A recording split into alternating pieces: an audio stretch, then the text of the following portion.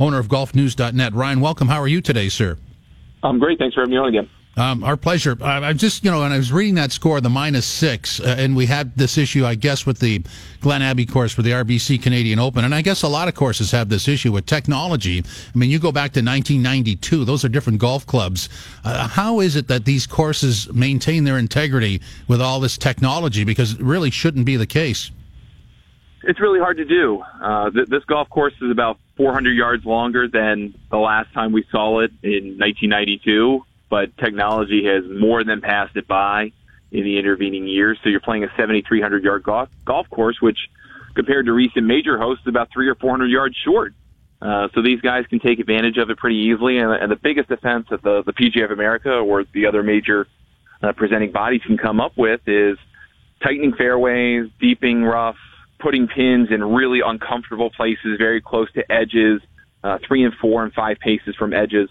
And that's really the best way they have to control scoring. But this week, with the rain that fell Monday and Tuesday, and just the difficulty that Bellerive's had the last couple of summers with their greens, these greens are very receptive. These guys can score pretty well if they hit good shots, and so far a number of them are scoring pretty well. As they like to say, horses for courses. So the way this is laid out, who does that favor in your mind? I think the longer hitters have to have a tremendous advantage because they can hit the ball high and far off the tee, and then they can hit the ball equally high with their second shots and not have to worry about holding greens. They can kind of just fire at pins, especially with shorter irons. That doesn't mean to say that guys who are a little bit shorter don't also receive that same advantage. They're coming in with more difficult clubs to hold these greens, but because they're soft, they'll still be able to do so. But so far, at least among the guys at the top, we've seen a lot of guys that are a little bit longer than average, and just so happens also the second best player in the world is right up there right now. This is the way you described it. I mean, it's almost the exact opposite of the British Open in terms of conditions and how you would play it, isn't it? Yeah, that's exactly right. I mean, what Carnoustie was basically browned out, burnt out going into the championship, then greened up a little bit over the course of the week with a little bit of rain. It's the exact opposite here. They're hoping to dry it out over the course of 4 days and at least get the green speeds a little bit faster. They have them slower on purpose because they can't really stress the greens too much with the bent grass and the summer they've had there in St. Louis. So it's been difficult for them to really ramp up the speed and get it to where they would normally like for this championship. So that's a little bit of adjustment for these guys as well as putting on American-style greens that are maybe closer to what you would see in a typical PGA Tour event or even a little bit slower than what they're used to seeing in a major championship these days. These guys always seem to go in, cycles. And last year, Justin Thomas won this thing and went on, had a pretty good playoff, won one of the tournaments in the playoffs. Who's trending that way this year for you? It's really interesting because the Firestone tournament that preceded this has kind of indicated where we're going to see a winner come from. Most of them have been in that event, first of all, and a lot of the guys have been in the top 15 of the world. So you obviously have to look at Dustin Johnson and Justin Thomas as the 1 and 2 players in the world right now who both have recent wins. So those guys seem to be trending in a good direction toward a second major each. I really like Tommy Fleetwood, too. He has played so well pretty much everywhere he has played around the world for the last 2 years.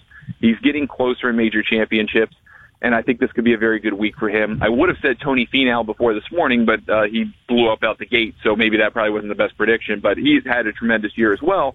He was the only guy to be in the top 10 in the first 3 majors of the year. Unfortunately, it doesn't look like it's going to be his week, given the first 9 holes that he played. So I think you have to look at the top of the world ranking. Right now, we're going to see some quality players, and we've got a lot of them who are way better than the guys underneath them. So I think we can expect to see someone in the top 20 in the world ranking win this thing. I'd be interested in the long shot. I mean, these are the best golfers in the world. Anybody's capable, right? If you got into this tournament, I mean, you pretty much have a chance. Unless you're a PGA of America club professional, then you've probably got long odds at best to even make the cut. The one guy who has played this championship extremely well the last 5 years is Jason Day, who really doesn't typically set up very well for this golf course, given the way that he doesn't gain a whole lot of strokes in terms of his approach play. But he loves the PGA of America setup. He kind of flies under the radar here, given his talent level, given he's won a couple of times this year. Wouldn't call him a long shot by any stretch of the imagination, but I've seen him at 25 and 30 and 33 to 1 in different places. So people are disrespecting his ability, and I think that might be at their peril. Give us your thoughts on Tiger. He sits at 1 over through 11 holes today. I mean, is it on him to make a statement in this event? I don't know that he has to make a statement for any particular reason. I mean, other than that him winning a 15th major after what he's been through would mean probably the greatest golf comeback story this side of Ben Hogan. But I think it is important for him to continue to play well if he wants a Ryder Cup spot. I think that's kind of written in the stars at this point that he's going to be on the Ryder Cup team, but it's always positive to have momentum moving forward. And he's about to enter a part of the schedule which is really going to test his health. He's going to play a lot of golf between the Open Championship and the end of the FedEx Cup playoffs and then the Ryder Cup, basically 8 times in 11 weeks. And that's a lot for anybody, but certainly for a guy who's been through so many back surgeries, 4 in the last few years as he's been. It'll be a real test of where he is health-wise and how much stamina he has left in the tank. How would you rate his season? I mean, it's sort of it is a major success story in that he's very competitive and has sniffed around the leaderboard, and certainly the British Open where he had the lead for seconds got everybody's interest. But I mean, this is a major step on a comeback trail, isn't it?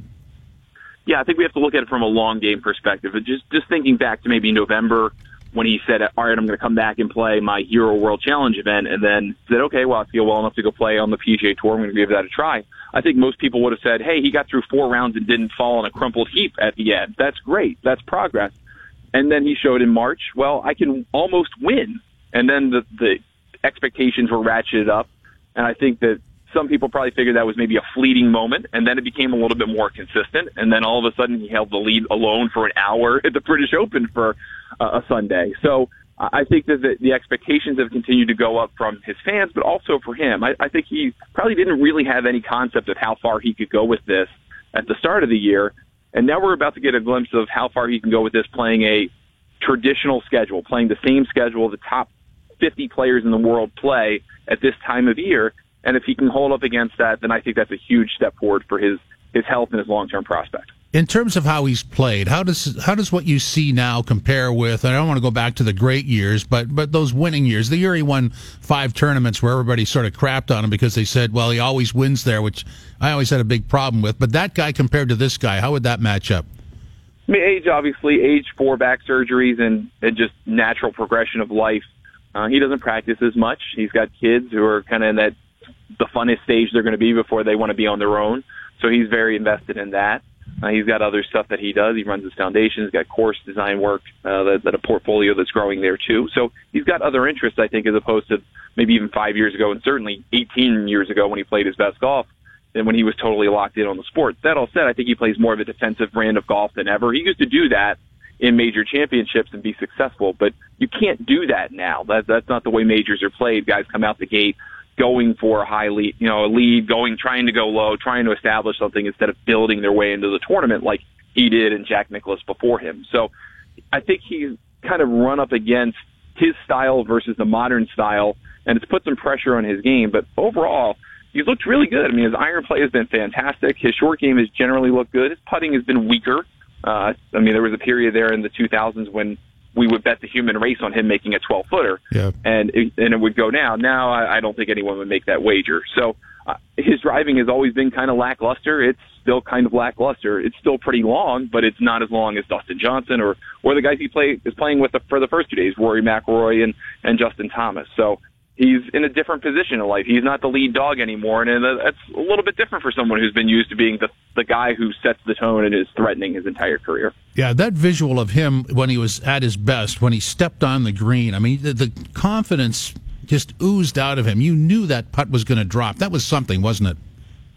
Yeah, everyone in that line of sight, whether you're watching on TV or you were in the gallery or you're standing on the green playing with him, you knew it was over. You knew what was going to happen. The outcome was predetermined. You didn't know how it was going to get there, but you knew what the outcome was. And now that's in doubt. And that's been in doubt for years now, but it does make Tiger, I think, a more compelling character, too, because you don't know if it's going to happen. You don't know if it's going to come back, even if for a fleeting moment. I think that's why people were so enamored with him for that 60 to 90 minutes of the British Open thing. And, well, maybe that guy's still in there, even for a couple of days, even for a little bit. And people want that glimpse one more time at least. PGA Championship, admittedly, of the 4 majors, is number 4. Is there any concern about that? I don't know that there is. I mean, I think the PGA of America kind of accepts it is what it is. Moving to May will give it a little bit of a different profile. That starts next year.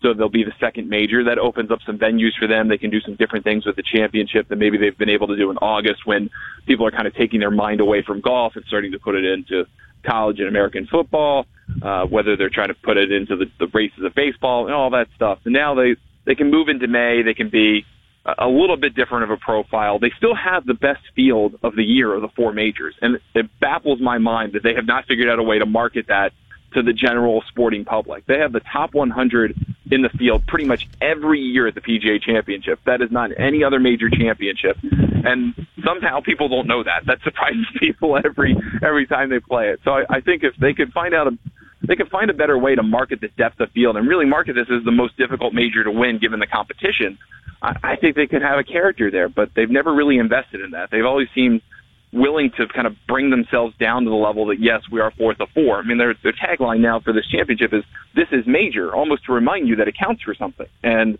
I kind of think that flies in the face of the history of the championship, which is, I mean, it's 100 years old. It's one of the oldest golf tournaments in the world, and it just seems to kind of not acknowledge its own history and its own depth. Ryan, thanks very much. Really appreciate it. Thanks for having me on. Ryan Ballengee, owner of GolfNewsNet.com.